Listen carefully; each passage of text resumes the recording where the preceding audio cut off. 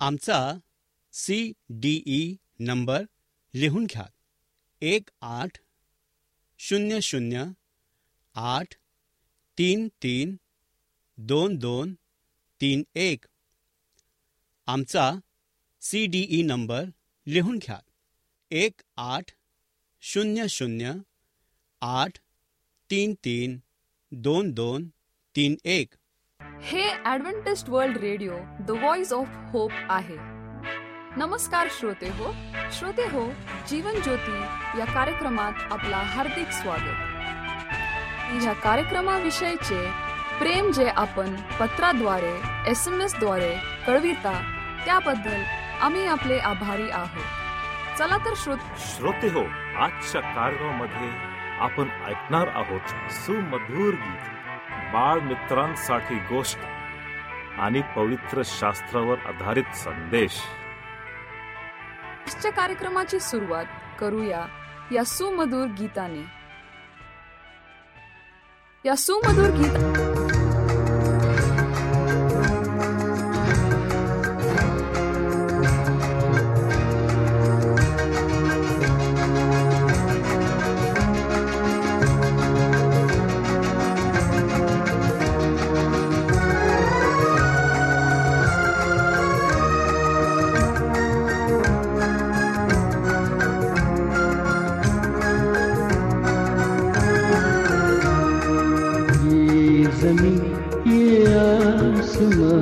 बहार का समा, ये ज़मीं ये आसमां बहार का समा, दुनिया बनाने वाले की ये सब है गवाह, दुनिया बनाने वाले की ये सब है गवाह,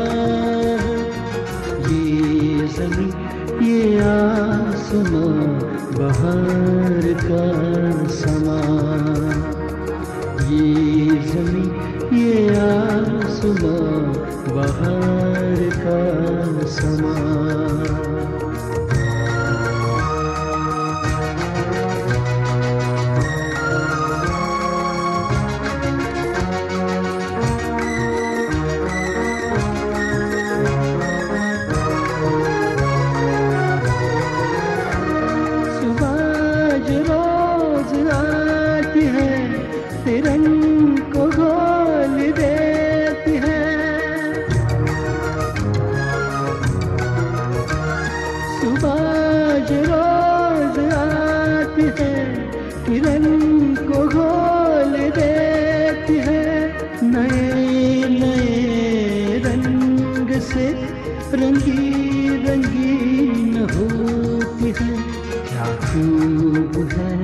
बनाया ये प्यारा जहां, क्या खूब है बनाया ये प्यारा जहां, दुनिया बनाने वाले की ये सब है गवाह, दुनिया बनाने वाले की ये सब है गवाह, ये ज़मीं ये आसमां बहार का समा.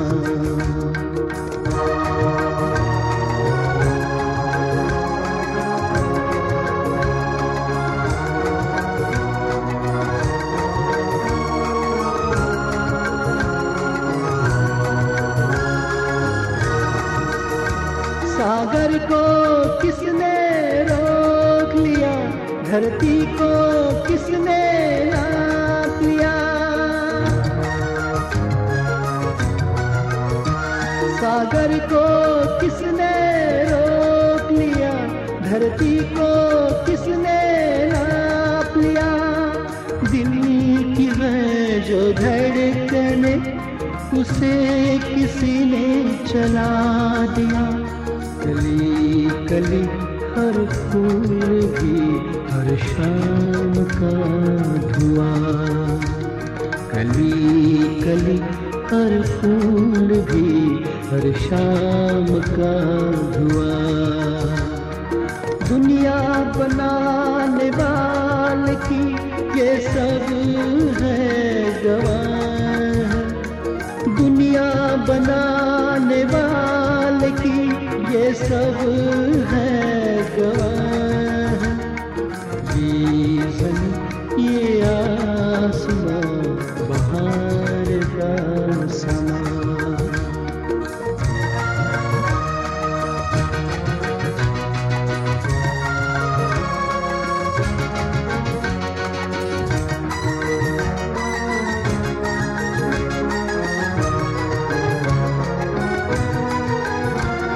प्रभु ने मुझको बना दिया, कितना मुझको प्यार किया। प्रभु ने मुझको बना दिया, कितना मुझको प्यार किया। मेरे लिए जान देकर पापों से मुझको बचा लिया। जीवन मेरा ये दिल मेरा और ये मेरी जुबान। जीवन मेरा ये दिल मेरा और ये मेरी जुबान। दुनिया बनाने वाले की ये सब है गवाह।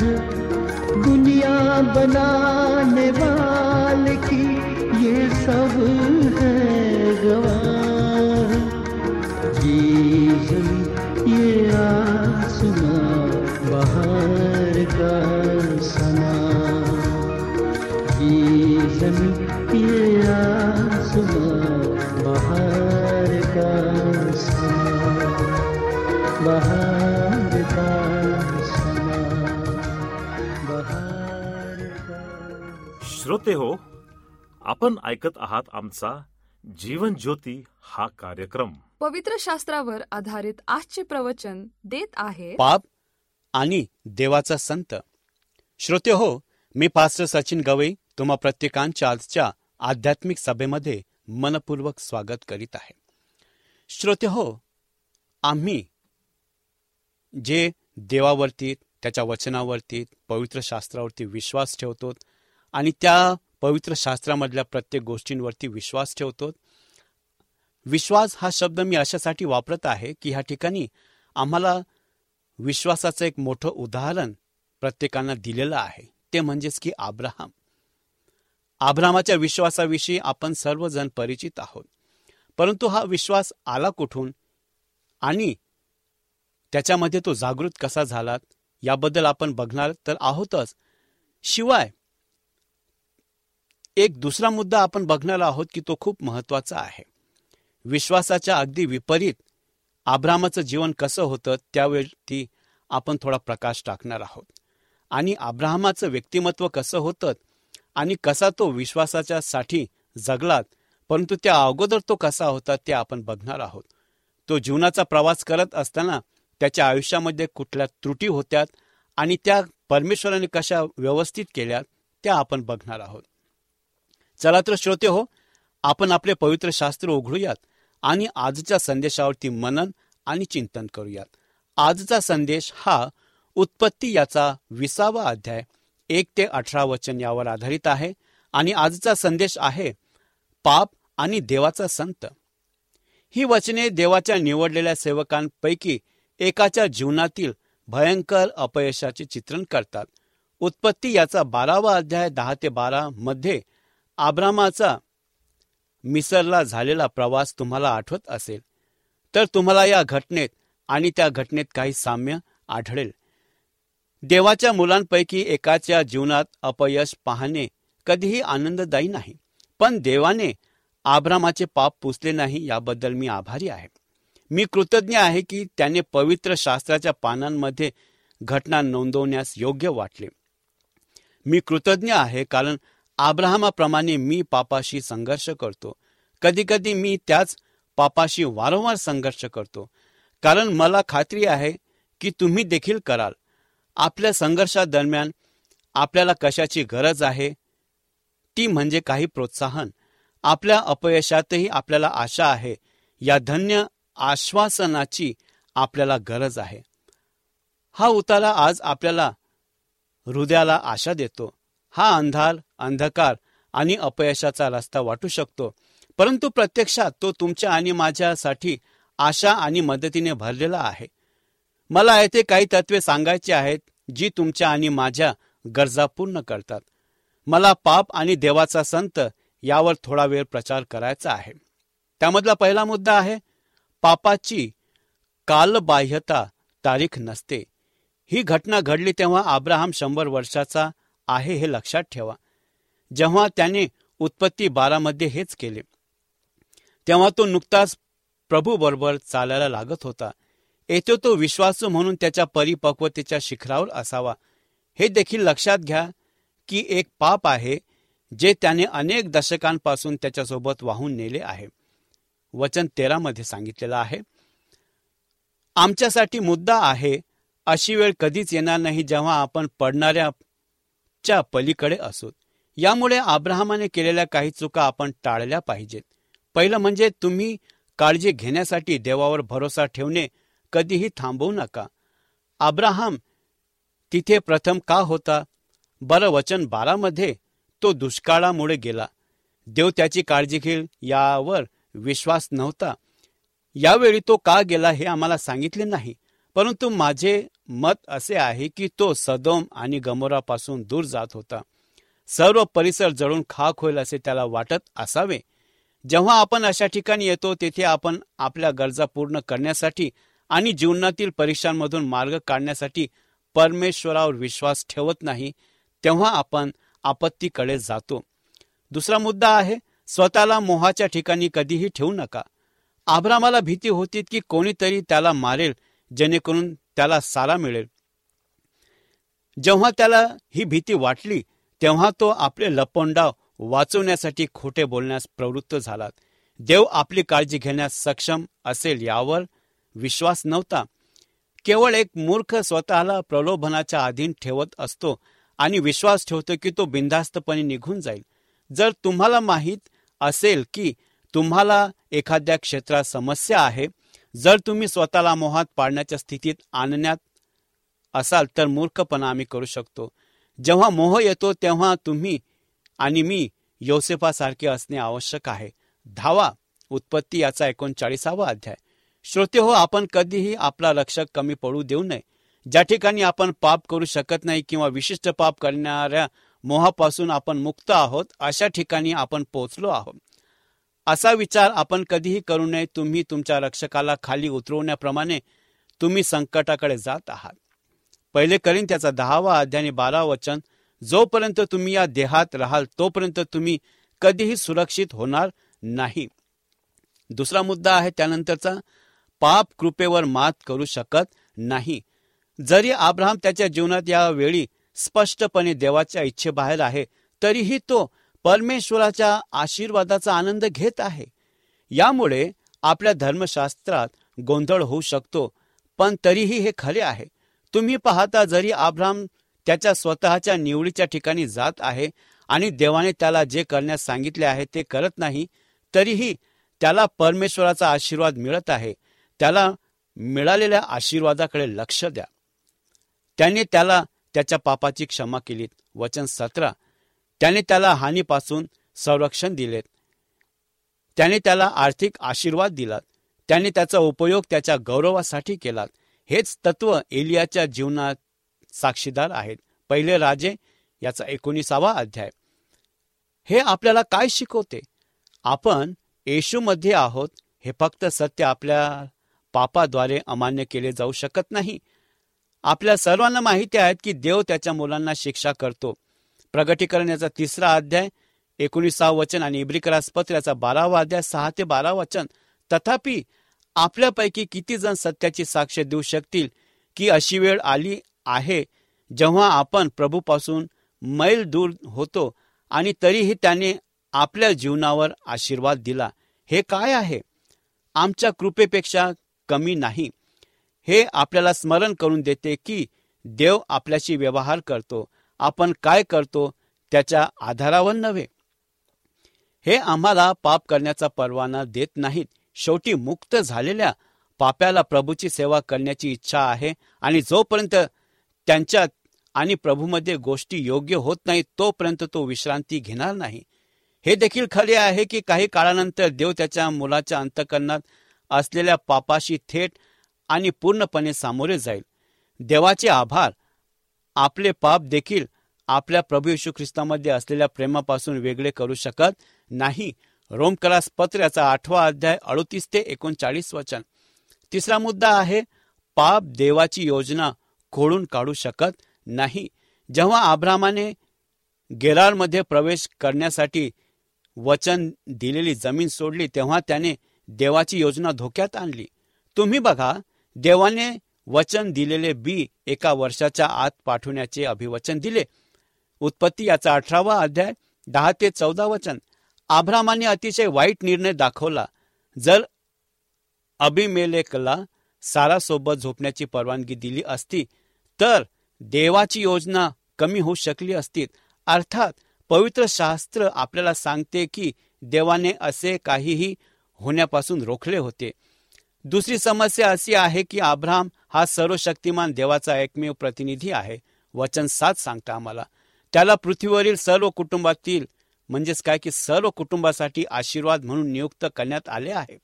देवाचा आशीर्वाद आणि साक्षीदार होण्याऐवजी अबिमेलेकला देवाकडे येण्यापासून रोखण्यासाठी अब्रामाचे जीवन अडथळा ठरू शकले असते. तथापि अब्रामाचे पाप असूनही देव अबिमेलेकशी बोलला आणि तरीही त्याचा व्यवहार केला. वचन 6 आणि 7. आपण काहीही केले तरी देवाची योजना पूर्ण होईल.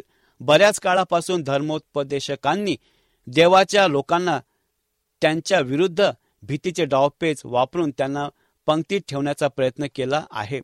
संतांना बरोबर जगण्यास सांगितले आहे किंवा देव आशीर्वाद देऊ शकत नाही, तो कार्य करू शकत नाही आणि तो आत्म्यांना वाचू शकत नाही असे सांगण्यात आले आहे की त्यांनी ज्या जीवनशैली जगतात त्याद्वारे त्यांनी इतरांना नरकात पाठवले बरे.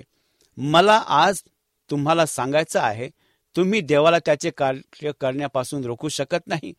तो जे करत आहे त्याचा एक भाग होण्याचा आशीर्वाद तुम्ही गमावू शकता, परंतु देव चर्चमध्ये आणि जगात आपली इच्छा पूर्ण करेल की आपण सहकार्य करू किंवा नाही. दुसरी गोष्ट म्हणजे तुम्ही कोणालाही नरकात पाठवू शकत नाही. पुरुष नरकात जातात जेव्हा ते ख्रिस्ताला त्यांचा तारणारा म्हणून स्वीकारण्यास नकार देतात आणि तुम्ही किंवा मी काहीही करू शकत नाही किंवा त्यांना ते रोखण्यापासून म्हणजेच करण्यापासून आम्ही रोखू शकत नाही. हे कदाचित तुम्ही आयुष्यभर केले नसेल, पण तरीही ते सत्य आहे. आमचे काम त्यांना सावध करणे आणि त्यांच्याबरोबर जगणे हे आहे, परंतु शेवटी ते त्यांना आणि त्यांच्या एकट्याचे निर्णय घेणे आहे. अब्राहमाच्या पापामुळे अब्राहमाला लाज वाटली असावीत हे तुम्हाला माहिती आहे का? पण त्याने कधी ते कबूल केल्याचे किंवा पश्चाताप केल्याचे कोणतेही संकेत नाही. आज आपल्या जगातल्या अनेकांसारखे, परंतु याचा विचार करा, अब्राहमाचे पाप देवाच्या महानतेची साक्ष म्हणून वापरले गेले. जर तो वृद्ध संत कधीही पापात पडला नसता तर देव दया, कृपा, क्षमा आणि पुनर्संचयित करणारा देव आहे हे अबिमेलेकला कधी कळले नसते. परंतु त्याने असे केल्यामुळे देव अब्राहमाला क्षमा करून आणि कृपेने पुनर्संचयित करून त्याचे सामर्थ्य प्रदर्शित करू शकला. हे पाप करण्यासाठी निमित्त नाही, हे फक्त एक स्मरण पात्र आहे की आपले पाप लोकांना वाचवण्यापासून देवाला थांबवणार नाही. लोकांना हे माहिती असणे आवश्यक आहे की आपला देव कृपेने वाचवणारा आणि ठेवणारा देव आहे. जेव्हा अब्राहमाला त्याच्या पापाचा सामना करावा लागतो तेव्हा तो पश्चाताप करत नाही, त्याऐवजी तो बहाणा करतो. ते आले पहा, ते जास्त नाही, परंतु ते आजही लोक त्याचाच वापर करत आहेत. आणि म्हणूनच जर आम्ही अशा प्रकारचं जीवन जगतो तर आम्हाला देवाची कृपा नेहमी प्राप्त होत राहते, कारण की तो पापाला दर्शवून त्याचा संपूर्ण विमोड तो करतो. जेव्हा आपण पाप करतो आणि आपल्याला आढळून येते तेव्हा आपण नेहमी आपल्या वागणुकीसाठी बहाणा करण्याचा प्रयत्न करतो. आपण एकतर दुसऱ्यांना दोष देऊ किंवा सैतानाला दोष देऊन आपण काहीही चुकीचे नाही असे भासवण्याचा प्रयत्न करू शकतो. आपण अज्ञानाची बाजू मांडू शकतो. आपल्या कृतीत आपल्याला काही चूक दिसत नाही असे आपण वागू शकतो. आपण पाप हाताळू शकतो. असे हजार मार्ग आहेत, परंतु केवळ एका मार्गाने शुद्धीकरण, पुनर्स्थापना आणि देवाचा आशीर्वाद मिळतो. पाप कबूल केले पाहिजे, त्याला लाथ मारून आणि ओरडत उघड्यावर ओढले पाहिजे आणि ते कशासाठी आहे ते उघड केले पाहिजेत. म्हणूनच आम्ही 1 योहान याचा 1 अध्याय 9 वचनाच्या नुसार आम्ही आमचं जीवन जगावं. आपण सर्व पापाशी लढतो, काही इतरांपेक्षा अधिक, परंतु तरीही आपण सर्वजण त्यास लढा देतो. प्रश्न असा आहे की लढाई कोण जिंकत आहे, तुम्ही की तुमची पापे? जर तुम्हाला मुक्त व्हायचे असेल तर तुम्ही होऊ शकता. जर तुम्हाला जगासाठी प्रकाश बनायचे असेल तर तुम्ही होऊ शकता. जर तुम्हाला तुमचे जीवन आशीर्वादित आणि आशीर्वादित व्हायचे असेल तर तुम्ही ते मिळवू शकता. अब्रामाने जे करण्यास नकार दिला तेच तुम्ही करत आहात. परमेश्वरासमोर जा आणि तुमच्या पापाचा सामना करा. तुम्ही असे केल्यास प्रभू तुम्हाला क्षमा करेल आणि आशीर्वाद देईल. तो तुम्हाला पुनर्संचयित करेल आणि तुम्हाला त्याच्या गौरवासाठी वापरेल. तो तुम्हाला चांगले वाटते का? जर तुम्हाला त्या प्रकारची मदत हवी असेल तर ती येशूमध्ये उपलब्ध आहे. तुम्ही त्याच्याकडे या आणि त्याला तुमच्या पापाच्या समस्येवर काम करताना पाहात. आणि हे समजण्यासाठी देवबाप आपल्याला सहाय्य आणि मार्गदर्शन करू. आपण प्रार्थना करू. पवित्र प्रभू, ज्या प्रकारचा विश्वास अब्रामाचा होता तसा विश्वास आमचा नाही. आम्ही कमकुवत आहोत, परंतु तू कमकुवत बाजूच भक्कम करणारा जिवंत परमेश्वर आहे. अब्रामामध्ये देखील त्या कमकुवत बाजू होत्या, परंतु त्या तू सावरून धरलेल्या आहेत. त्याला तू पळून जाऊ दिलं नाही आणि त्याला तू उचलून धरलेला आहे. ते अशासाठी की तो आमच्यासाठी एक आदर्श व्हावा. त्याच्या चुकांमधून आम्ही काहीतरी शिकावं. ज्या ज्या ठिकाणी तो पडला त्या त्या ठिकाणी तू त्याला सावरून धरलेलं होतं. तशाच प्रकारे आम्ही देखील आमच्या आयुष्यामध्ये पुष्कळदा पडतो. म्हणून आम्ही तुला आवाहन करतो, विनंती करतो प्रभू की ये आणि आम्हाला तू सावरून धर. ज्या चुका आम्ही करत आहोत त्याच्यावरती तू पांघरून घाल. ते अशासाठी की त्या आमच्या हातातून परत न घडो असं तू होऊ दे. हे समजण्यासाठी पवित्र आत्म्याचं मार्गदर्शन तू दे. पुढील वेळ तुझ्या हातात सोपून ही नम्र प्रार्थना आमचा उद्धारक प्रभू येशू ख्रिस्त याच्या नावात केलीत म्हणून तू ऐक. आमेन.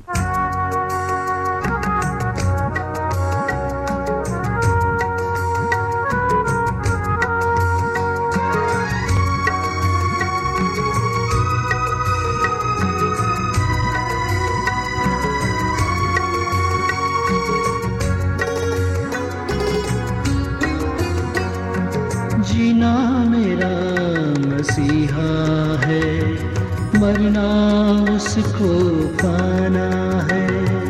जीना मेरा मसीहा है, मरना उसको पाना है. हर एक धड़कन उसकी है, हर सांस उसकी महिमा है. हर एक धड़कन उसकी है, हर सांस उसकी महिमा है. जीना मेरा मसीहा है, मरना उसको पाना है.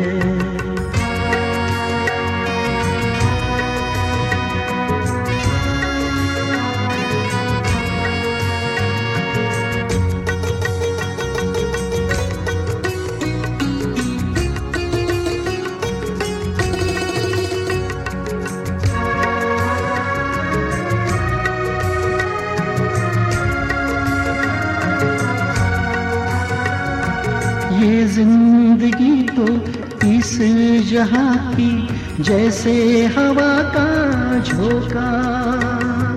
कल थे जो आज नहीं है, संसार है जीने का धोखा.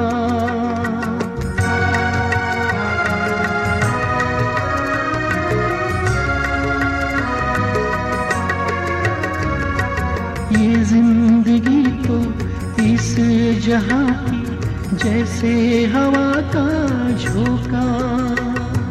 कल थे जो आज नहीं है, संसार है जीने का धोखा, उसके वचन में चलना है, अनंत जीवन पाना है, हर एक धड़कन उसकी है, हर सांस उसकी महिमा है, जीना मेरा मसीहा है, मरना उसको पाना है।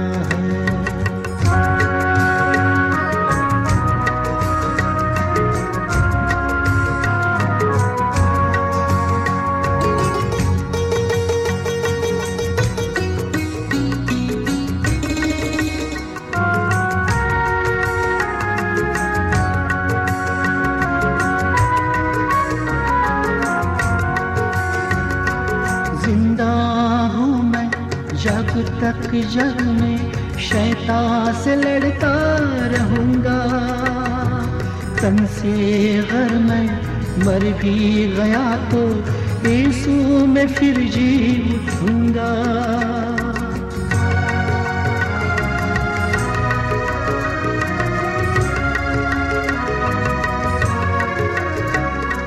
जिंदा हूँ मैं जब तक जग में शैतान से लड़ता रहूंगा, तन से अगर मैं मर भी गया तो यीशु में फिर जी उठूंगा, उसके संग जाना है स्वर्गीय जी। श्रोता हो, आपणाला ह्या प्रवचनाद्वारे लाभ झाला असेल असा आमचा विश्वास आहे।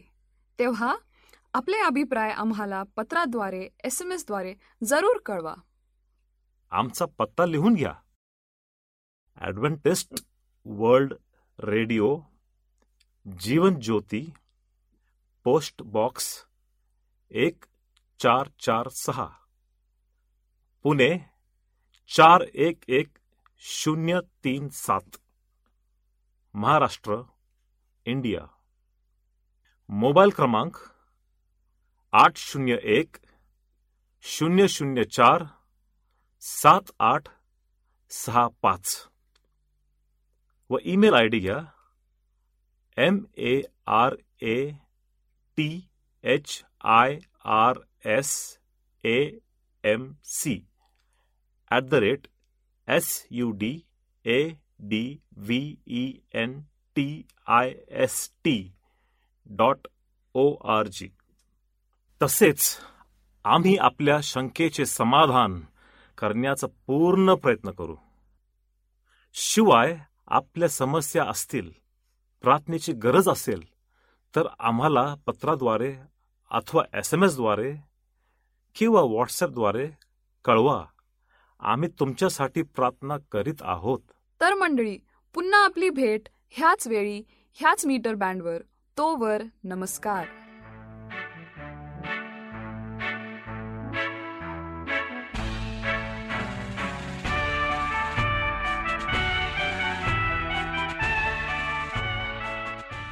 आमचा CDE नंबर लिहून घ्या 1800-833-2231। आमचा CDE नंबर लिहून घ्या 1800-833-2231।